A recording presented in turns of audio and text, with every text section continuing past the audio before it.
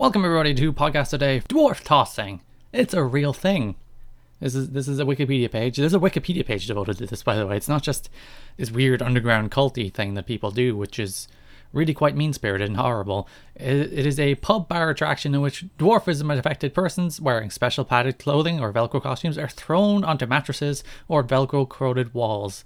Participants compete to throw the dwarf furthest. A related formerly practiced activity was dwarf bowling, in which a person with dwarfism was placed on a skateboard and used as a bowling ball. People are the worst. People are just the absolute worst. It's like, sure, small people, let's throw them at things. It's like, what jerks?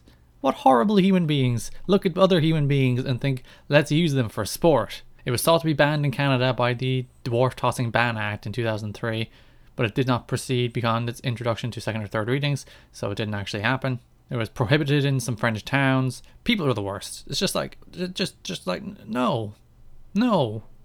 And there's like some scenes in Lord of the Rings where Gimli is thrown, and that is objectively funny, but that is because he is thrown for purposes to cross bridges. And even then, it's just like, poor Gimli.